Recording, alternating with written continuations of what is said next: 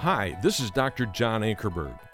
I invite you to dig into God's Word today with my dear friend, the late Dr. Wayne Barber, as he leads you verse by verse through the Bible. Turn with me, if you will, to Galatians, and it's going to sound strange, chapter 6. We hadn't heard that before. Galatians chapter 6. We finally made it. Somebody reminded me that we started all of this in February. Can you believe that? Last February. I think we've set a record. This is sort of the fastest I've ever done a book. Galatians chapter 6 and verse 1. Now let me get you into the flow. Why do I do that? Because we're in a river, a current of a book. They didn't have chapters and verses. It's not chapter 6 when Paul wrote it. That's the way it's put down for us to better understand it. It was just a flow. And if you don't get in the current, then you don't understand what he's saying. All of this hooks together. Let me do that for you. Having seen the contrast between the relationships that are ruined by the flesh, and all of us have been there. Whenever you choose your way instead of God's way, it's going to ruin some relationship. It is not in any way going to enhance it. But when we see that contrasted to the relationships that are affected by the Holy Spirit of God living His life in us. Now that's Galatians 5, 22 and 23. And the love of God's Spirit that flows out of us, then it becomes very easy to understand why it's so important for each of us, every one of us, to walk by the Spirit, verse 16, chapter 5, and to be led by the Spirit, verse 18 of chapter 5. Because that's the only time our relationships are going to be what God wants them to be. That's the only time there's any joy, and there's any peace, and there's any patience, and there's any kindness, and there's any goodness. That's the only time these things happen, is when we walk by the Spirit. When we walk by the Spirit, Christ produces His love in and through us. And that's what touches other people. In the restaurant, in the store, wherever we are. People don't see us. They're not touched by us. They're touched by Christ who lives in us. Everywhere we go, Jesus is passing their way. And it's an awesome thing. That's what Christianity is all about. Now, in this agape love that we're looking at, or have looked at in verse 22 of chapter 5 and verse 23, it's Christ's love in us. This is the first time when He produces that love in us for other people. That's the first time and the only time that we can even discern what a person's need really is. We're living in a day when people think they know what they need, but they do not. Only the Spirit of God knows what we truly need. There's a difference between felt needs and true needs, and only the Spirit of God can give us that discernment. But with that discernment also comes the resolve, which is what agape love is, to meet that need, whatever God has revealed, no matter what it cost any of us. And He immediately fills us with His joy, His peace, His patience, His kindness, His goodness, His faith, His gentleness, and His self-control as we experience God's love working in us. That's a powerful thought. This is Christianity. This is what separates Christianity from religion. God living in us, producing His character through us. We can live in this love only if we're believers. Now, if you're here this morning, that'd be kind of hard, wouldn't it? If you're here this morning and you've never received Jesus Christ into your life, you've never experienced His love, then you cannot understand what we're talking about until you come to know Him. My prayer always is that somebody in one of these services could understand the difference of religion and realize he doesn't have Christ living in his heart and receive Jesus into his heart. Only believers can experience this. It's Christ living in them. But only the believers who are walking by the Spirit can experience this. Oh yes, if you don't walk by the Spirit, you will experience His love, but it'll be that love that chastens and disciplines and scourges, that Hebrews says. He scourges those whom He loves. You'll experience His love, but not in the way we're talking about. What we're talking about is letting Jesus just be Jesus in you. Our choice to say yes to Christ, and this is the most beautiful thing that Galatians, I think, brings out, immediately crucifies the flesh. In other words, by saying yes to God, we have just said no to our flesh. We have made it lie dormant. It cannot hurt us in any way. It cannot divide our relationships. It cannot do a thing. It can only enhance them when the Holy Spirit of God lives in our life. The flesh is left in its position of deadness. The problem is the flesh, if it cannot get us to sin outright, will deceive us back into a performance mentality. This is where the Christians falter. The sincere Christians falter right here. When they think they can do something other than saying yes to Christ and letting Jesus do something through them.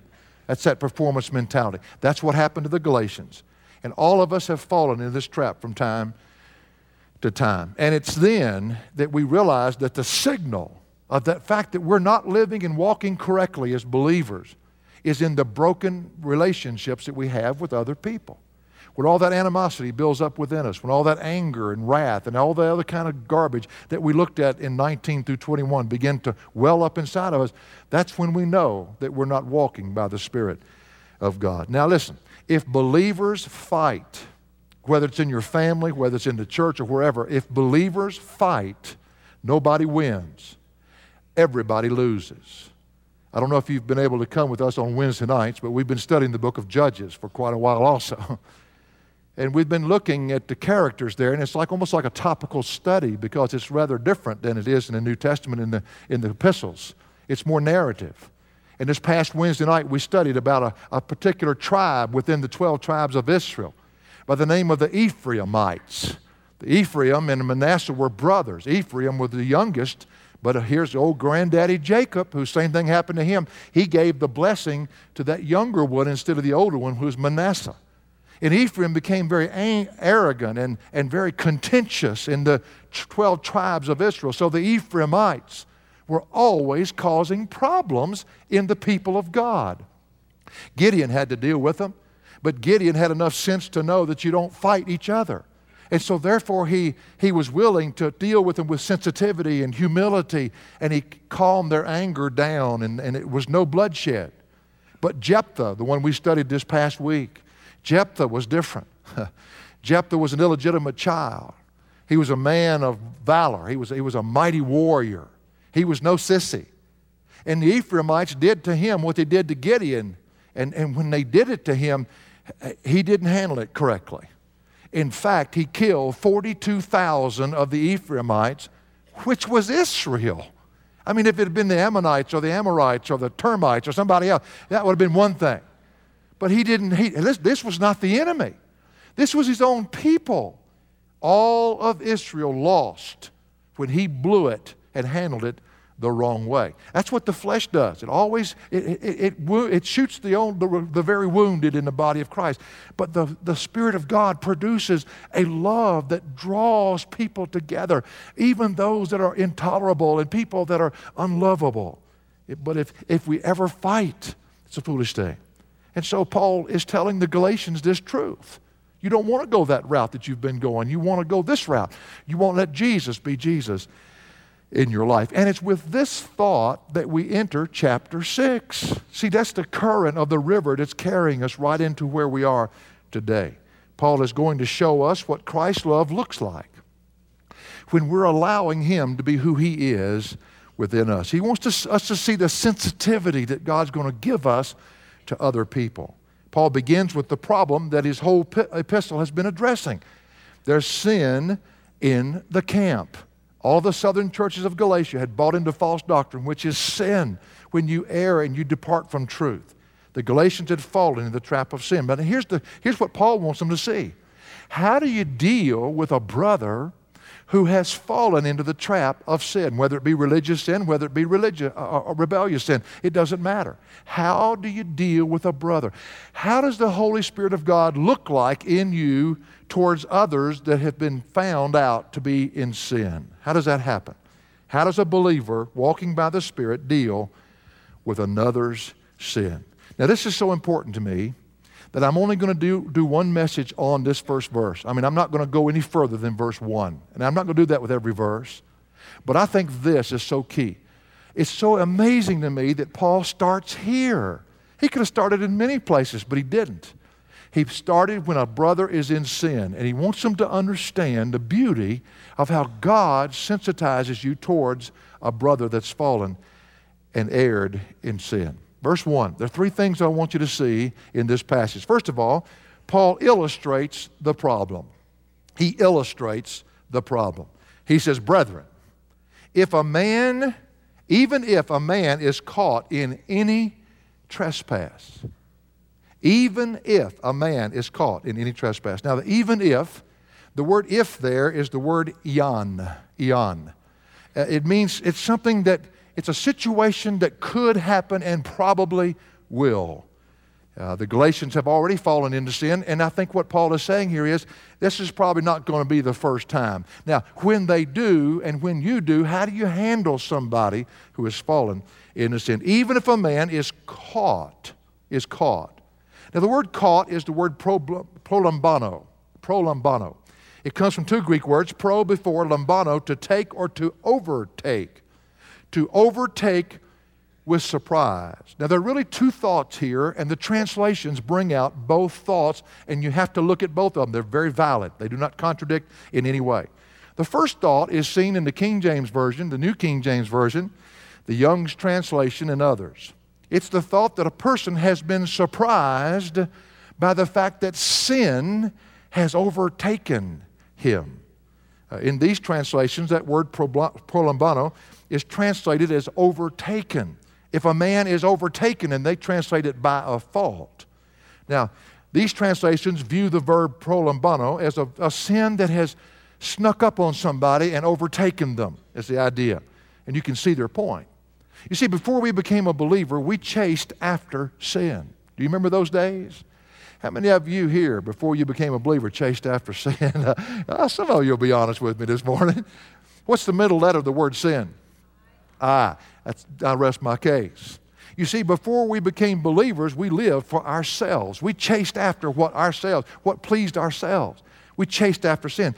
But once you become a believer, you don't chase after sin anymore. You pursue Christ. However, sin chases after you and sometimes overtakes you. And that's the thought that comes out in some of these translations. The verb is in the aorist passive voice. Aorist tense meaning at an occurrence, an event. And passive voice indicating that something happened to the person. At a certain time, he was overtaken by the sin. Now, Paul has already warned the Galatians of sin before they became a believer, and then he had to warn them again after they become a believer. So we see how sin is still a problem to a believer, but it's a little different focus. A believer doesn't chase after it. It chases after him. But the other truth, and that's one truth that's absolutely here, but the other truth is found in the New American Standard translation, and I love it. And that is that not only has he been overtaken by a sin and he's fallen into its trap, but the other truth is that he's been caught in his sin by somebody. And that's what New American Standard Translation says. Even if a man is caught in any trespass. You see, the little phrase, even if, introduces what they call an exceptional clause. And that exception to this clause is, and why they translate even if, is that this man has been caught. Not only has he been overtaken, but this man has been caught in a sin. Brethren, if a man is caught in any trespass, unless a person is caught, then there'd be no reason to go and restore him, which is the last part of the verse. I mean, that supports itself.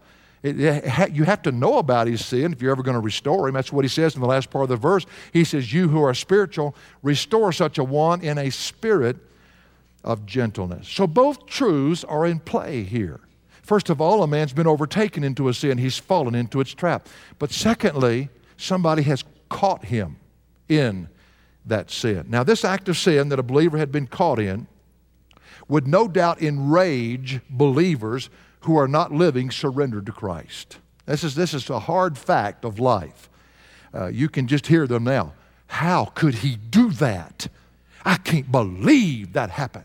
Why, I would never do that myself. Now, this is how ridiculous we get sometimes. We forget that my flesh is just as wicked as anybody else's. And we better be real careful when we say we wouldn't do anything. But you see, people that don't walk by the Spirit, they're repulsed by that sin to the point that they will not love that individual. They want to get him out rather than love him in. Only the Holy Spirit can produce the kind of love that would actually be sensitive to the needs of one who has been caught in sin. It is supernatural to be sensitive to someone when you know that he has sinned. It's supernatural. This is not a natural tendency. This is that love of Christ being manifest in our lives. Flesh condemns and wants to carry out the sentence, but the Spirit seeks to restore. Now, it appears to me that Paul is anticipating the wrong reaction by many of these people. And this would explain what he says in the last part of the verse. He says, you who are spiritual. He automatically draws a line right there. You who are spiritual, restore such a one in a spirit of gentleness. You see, only the sin of somebody, a brother in Christ, can only be responded to in the sensitivity that Christ's love produces in our life. If that love is not there, we will be insensitive. We will be calloused. We'll be hard when a brother has fallen into sin. Brethren, even if a man is caught, then he says, in any trespass. Now, what is a trespass? The word trespass is the word paraptoma. Paraptoma. It means to fall alongside. Para, alongside. Pipto, to stumble or to fall. To fall alongside. In fact, it's a very general word for sin. It carries more of the idea, yes, of sin. It is sin, but it's not so much the premeditated kind. It's something that a person was deceived into, or he didn't set out to do this. The Galatians didn't set out to have these things happen that chapter 5, 19 through 21 told us about. They didn't set out that way. They simply erred from the truth. They strayed from the truth, and now they're living in this sin. This is not the harsh word for sin that is used in other places, hamartia. It's not that same word. In Galatians, it makes perfect sense for that reason. You have to understand that they didn't set out to be bad people. They just simply chose something rather than letting Jesus be Jesus in them. The origin of sin in a believer's life always will be when he errs in judgment and when he departs from truth. This causes us to be overtaken by sin. And sometimes we get caught in it. And the Apostle Paul is that brother dealing with them in their sin. And now he's telling them how to deal with one another. You know, when I was growing up, I always got caught in everything I did. I'm serious. I could do anything I did. I don't know how in the world I got caught every single time. And the idea, this is the whole idea Paul's bringing out. I went fishing one time with two young fellows in my youth group when I was in college. I was working in a church. I had my fishing license. One of them did not have his, but didn't need it. He was 15 years old. One of them didn't have his, but needed it, but just refused to buy it. He was 16 years old. You had to have a license. Well, we go to the place on the James River. One of my friends had caught a 7-pound smallmouth out of that river, and we said, we're going to see if we can try our luck there. So when we got there, we parked on the highway. There was about 100 yards of just simple field there that we had to cross a fence, go across the field, cross the next fence, and there's the river. Well, we got over there, did not realize we had just walked across property that said no trespassing. There was no signs where we parked. We didn't see that. So they called the game warden. And I had warned this one fellow named Bill. I said, Bill, you have to have a license to stop and get it. Oh, they'll never check me. Well, I've never been checked. You know how that goes. Well, all of a sudden I look up and I see the guy with the green shirt on, the green trousers, and I know exactly who it is. It's the game warden. He comes over, steps across the fence, says, guys, do y'all realize y'all walked across posted land? And I said, no, sir, I do not. I did not realize that. I'm responsible, and I take all the blame, but I didn't realize that. He said, well, people do it all the time. I'll let you go. Just understand that he showed us where the boundaries were. And they didn't. He said, you're right. They didn't have the signs where they should have had them. Well, anyway, he said, while I'm here, let me check your license. Well, one of our guys, a 15-year-old, was already out in the river. And he's that fellow that Proverbs talks about, that the wicked flee when no one pursues. He saw that badge on that green shirt, and he just kept on going down the river. It took us 30 minutes to find him. He scared to death he had done something wrong. He hadn't done anything wrong. I guess it was just a guilty conscience. But the other fellow, Bill, was standing there with me. Well, I showed him my license, and he looked at Bill and he said, sir, can I see yours? And Bill said, well, I'm only 15 years old. Lied like a dog. And I'm thinking, now how's he going? And he said, I'm only 15 yeyears old. And that ranger said, well, you know what? He said, you look a lot older than that. He said, how old will you be your next birthday? He said, 17. I tell that story because that's exactly the way I was growing up. I couldn't lie. I couldn't do it. I'd always hang myself in the midst of it. Well, what Paul's talking about is these Galatians, they sinned, but I guess they weren't good enough at covering it up, and now they're caught. Now they're caught. That's the problem. He illustrates the problem. Now, what do you do? Now what? Now that you've caught your brother in a sin, now what do you do? Second thing he does here, he describes the procedure. He describes the procedure. What procedure do we follow when a fellow believer has been caught in a sin? Not just overtaken, but caught.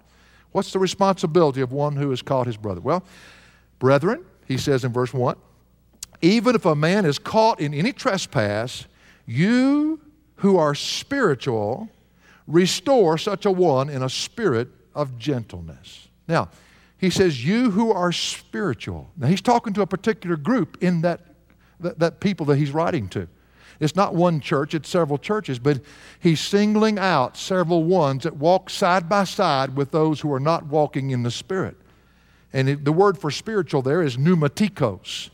According to Dr. Spiros Zodhiates' Word Study Dictionary, he says about this word, it's a believer who is enjoying the influences, the graces, and the gifts of the Holy Spirit.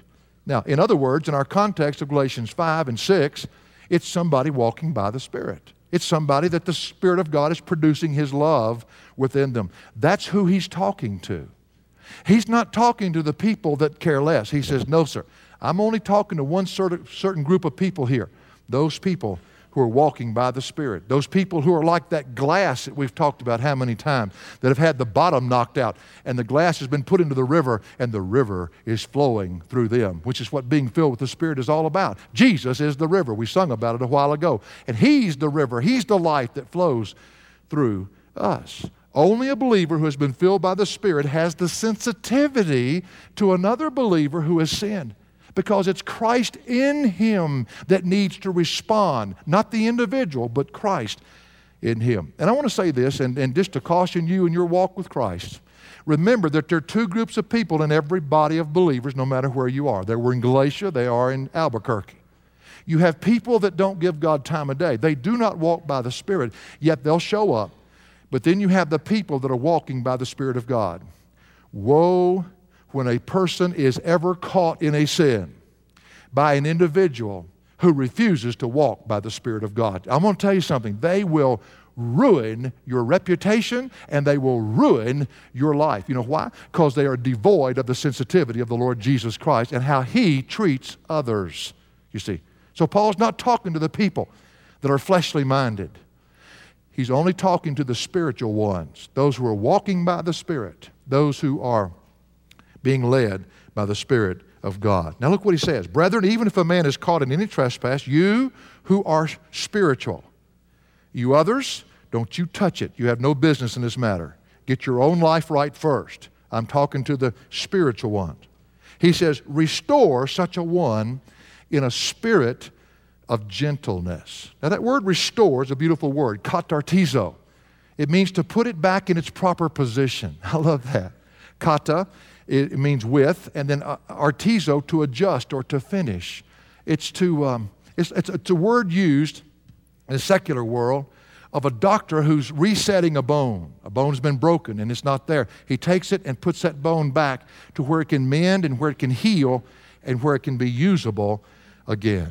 The word restore is in the present imperative tense. Present tense means it's an ongoing process. You know, it doesn't mean to walk up to somebody. I hear this all the time. I'm going to tell you the truth in love. You know, and really what they mean is I'm going to drop a grenade in your lap and I'll see you later. You know, they justify themselves. Those people who walk after the flesh, that's how they justify themselves. But by the present tense, he's talking about the fact you restore and continue to restore. It's a process here. It's a process. Restoring a brother who's fallen in the trap of sin is not just going and telling him about it.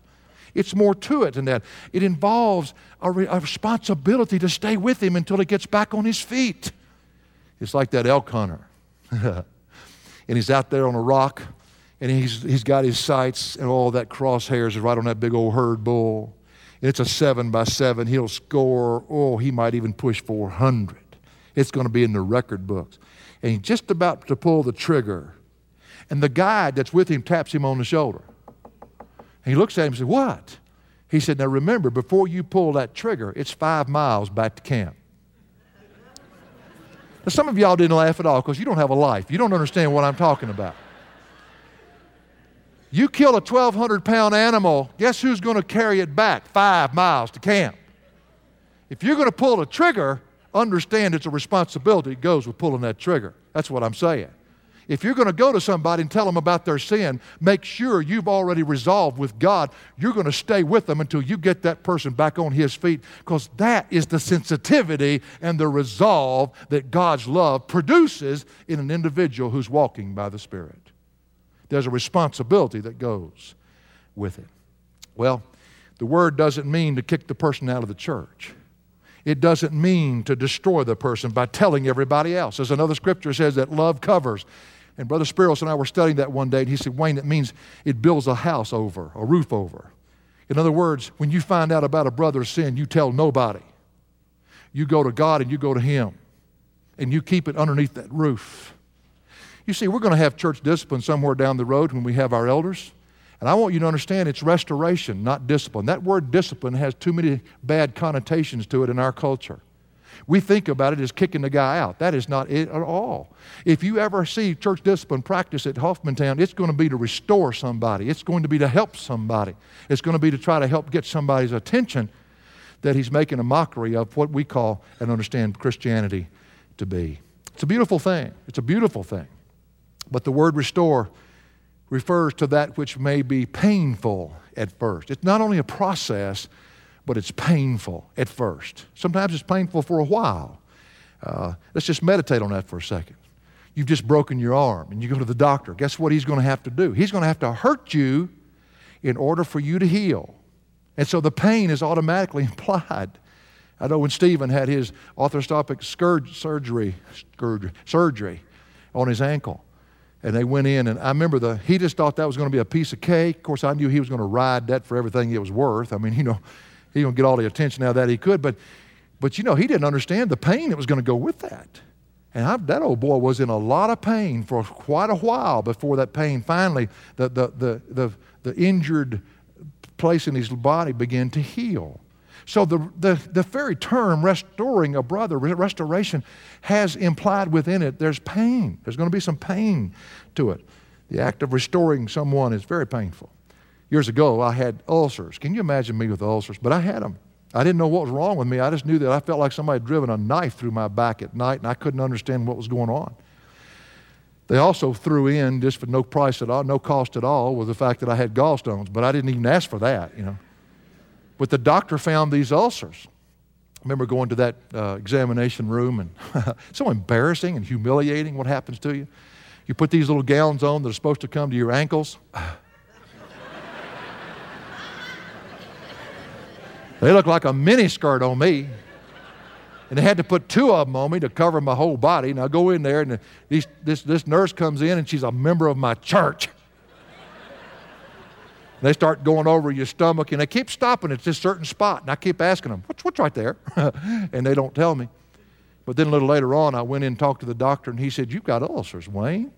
And I said, well, what causes that? He said, well, it's not bacterial. That can be caused by that. He said, it's not what you've been eating. And I said, well, what is it? He said, evidently, Wayne, it's what's eating you. Oh. And he said, Wayne is a Christian. He said, I'm a Christian. I hear you speak about the victory we have in Jesus from week to week. And he said, Wayne, I just want to say something to you as your brother, as a Christian brother. I'm going to hurt you. And I thought, well, here we go.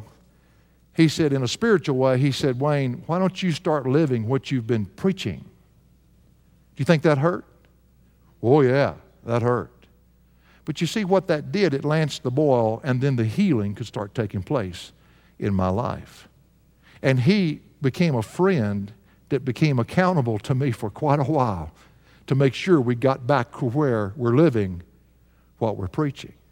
That's what I'm talking about. He loved me enough not just to tell me, oh no, but to stay with me all the way through the process. You see, when we're filled with the Spirit of Christ, we have a sensitivity to others. Nobody can explain this, because most of the time they're the very people that are unloving, they're intolerant, they're difficult people to start with. But God gives us that sensitivity to love them beyond them, in spite of them. The Christ in us gives us also the resiliency to endure the pain with them, because they're going to go through some painful times. And then the joy one day of watching them come back and be able to stand on their feet once again. But it's all about restoration. Restoration. I remember a man that we never had to bring anybody before the church. The 4 steps in Matthew 18, there's only 2 that come public. We never had to bring but 4 people. As I remember, in all the years I was at Woodland Park in church discipline. In fact, the first time I ever mentioned we were going to discipline somebody, we never mentioned the name, and we never called their sin, ever, in public. But I remember when I first mentioned it, the young people were sitting off to my right. Stephen was in the youth group at that time, and he was sitting back there, about 175 of them, sitting over there. And he said, when I said somebody's going to be disciplined this next week, every one of the young people turned to each other and said, oh no, they found out, they found out, they found out. We weren't even talking about it. Did a beautiful thing, raised the standard real quick. But we would send a registered letter to the person. They had to sign for it before he ever got it. I mean, before he ever went to church discipline, he had to get it and read it. And what that letter said was, we do not want to do this 3rd step. Will you please, we beg of you, meet with us. When we erred on the side of grace every single time. And usually that was what got their attention when they realized the seriousness of what they had done, that it affected the whole body of Christ that come and claimed to be Christians. I remember one time this one man got that letter and it just wiped him out. He'd been having an affair with another woman, had even moved away from his wife, and he was just absolutely adamant that he was not doing anything sinful in God's sight. Well, that letter came and he said, Wayne, it hit me like a ton of bricks. He said, for the first time, I saw the seriousness of my sin. Before, I thought I could get away with it and never bother anybody. But he said, I saw the seriousness of my sin. And he said, I went and asked my wife to forgive me. I broke it off with this other person. I've gone to everybody I know to go to. And he said, you don't know this, but he said, I need so much now to share this with the body of Christ. He came one Sunday night and told me this on the platform. And you know, when people come and say, I want to give a witness or share a testimony, I check them out. I've learned. I've been around, done that. Because a lot of times what they're about to share, you don't want everybody to hear. And I asked him, I said, what is it you want to share? And he said, I want to ask the people just to forgive me because I'm so ashamed. And I said, yes, sir, you can share that. And it came the appropriate time, and I let him come up to the pulpit, and he tried to open his mouth and just immediately began to falter, and he just began to weep and sob, and he said, I'm so sorry, I am so sorry. And he asked the people to forgive him. And his precious wife was sitting right down here to the left, and she has to go through the heaviest load of all this. And boy, it was awesome. I said, folks, listen, he's as clean right now as any of the rest of us in here. He's already been washed by the blood, and the blood has just cleansed him. Now we need to encourage him as a brother because we're going to have to help him get back on his feet. Well, I said, all you men come down and get around him. And I bring a verse with you. Every one of you, get down here. Man, we had, I don't know, if you can't get to him, lean on the guy in front of you. Man, they just came down and hovered over him and began to pray with him and share scripture with him. And I said to the precious little wife, and I looked at her and I said, I know what you're going to have to go through now of rebuilding that trust bond. And I said, ladies, come down and get around her and share the word with her and encourage her. And I turned to the choir and I said, just sing something you think is appropriate. And I could have kissed every one of them on the lips. I mean, it was awesome what they did. They began to sing that song, Oh, the blood of Jesus.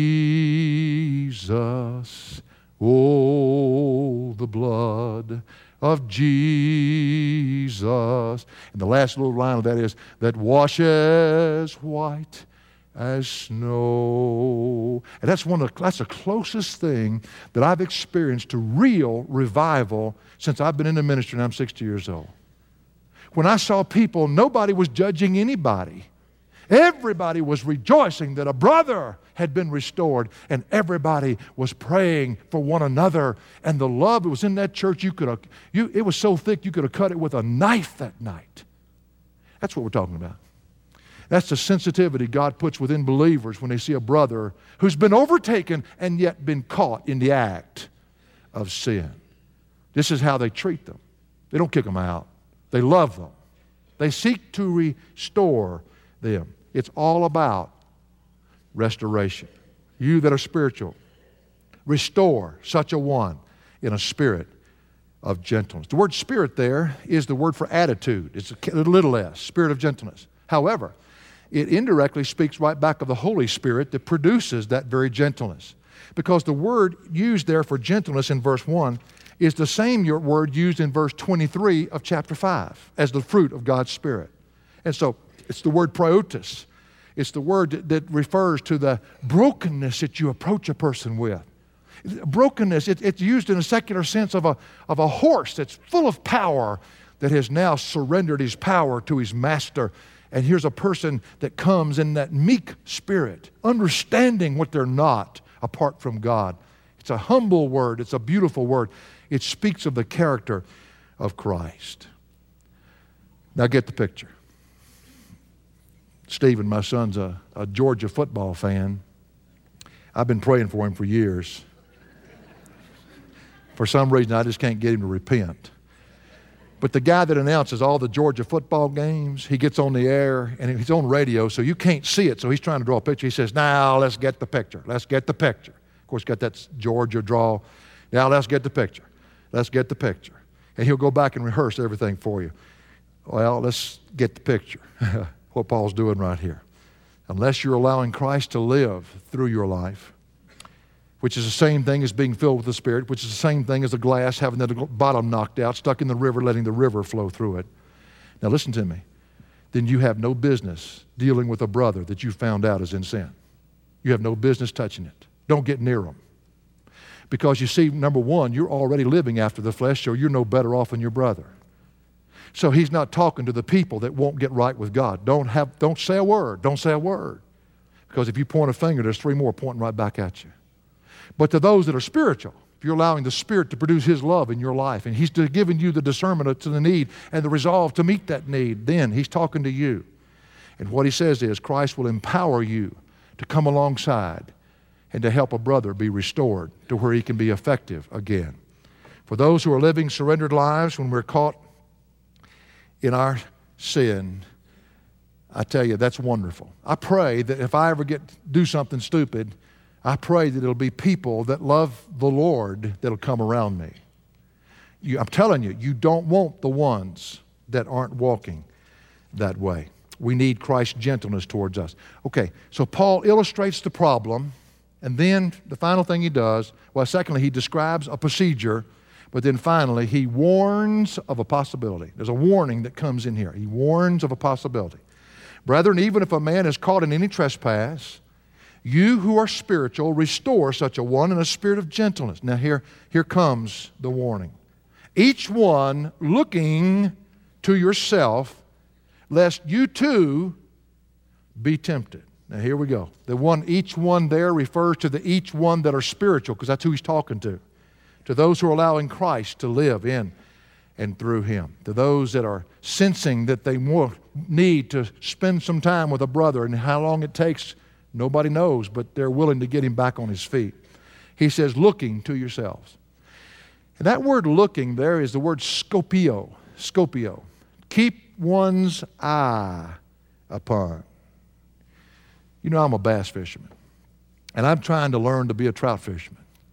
For those of you that fish for trout, I have more respect for you now than I've ever had in my life.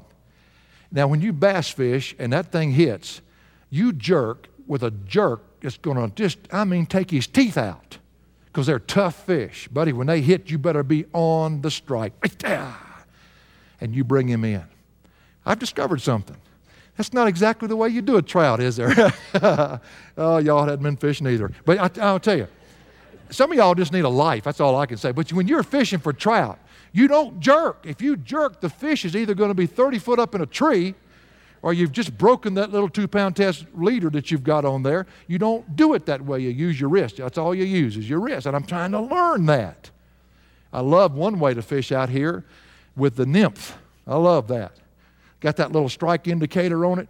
That's a cheater, as some people call it. I love it. We call them bobbers back in the South. You throw that thing out, and that little cheater, it's got a nymph that's underneath the water.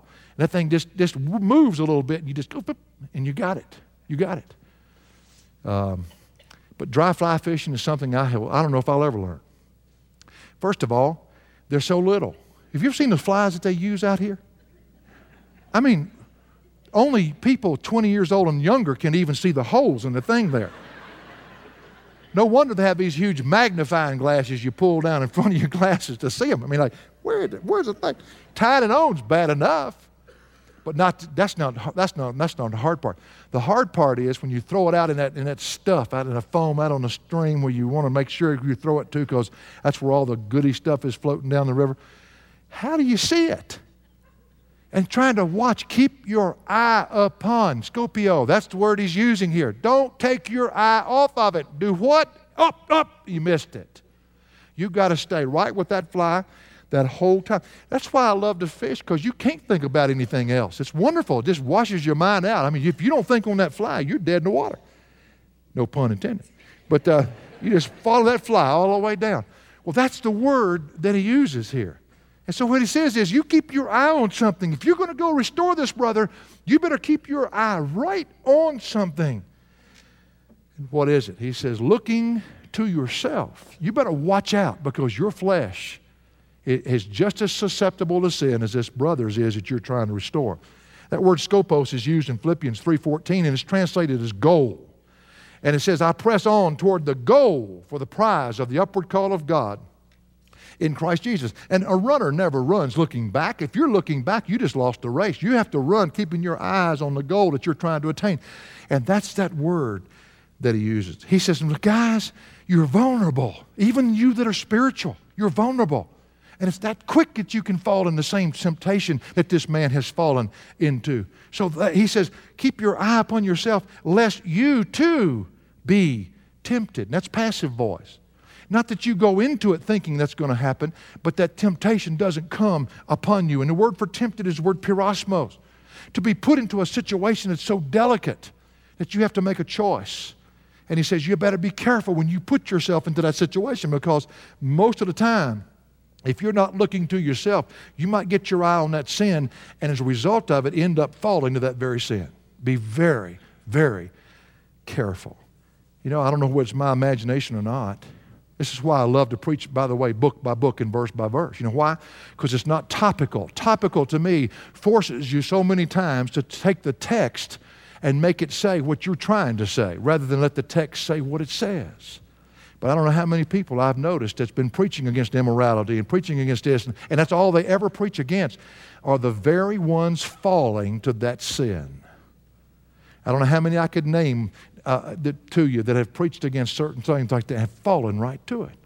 It's like those, and what Paul says is, man, if you see a brother caught in a sin, first of all, thank God that's not you, because only by the grace of God you'd be right in his shoes. Now, secondly, if you're going to go meet that person's need, you that are spiritual, rest of you, sit over here and be quiet. He says, if you're going to meet that need, you be careful. You're vulnerable. You're vulnerable. It's like that sign that says, approach it with caution, because there's fire in here, and you may end up getting burned yourself. We do have responsibility to one another, but only when we're living, filled with God's Spirit, can we ever see that responsibility carried out. So Paul illustrates the problem. He describes a procedure. He warns of a possibility. And there are two true truths I'd like to leave you with today. They're side by side. One of them is, if you're not walking by the Spirit, then I would encourage you to get your life to where you actually can be usable to God, to reach out and touch another brother who's not walking that way. But if you are walking by the Spirit, may I just simply say, you are so desperately needed in the body of Christ, because only you that are walking by the Spirit can cause the unity of the body to come back together. And so Paul speaks to a dysfunctional church, several churches, the whole southern Galatia, and he says to them, you're walking this way. This is the way you're supposed to walk. Now, those of you who are truly walking this way, I have something to say to you about a brother who has fallen into sin. For additional resources or to view our TV program, log on to jashow.org. That's jashow.org.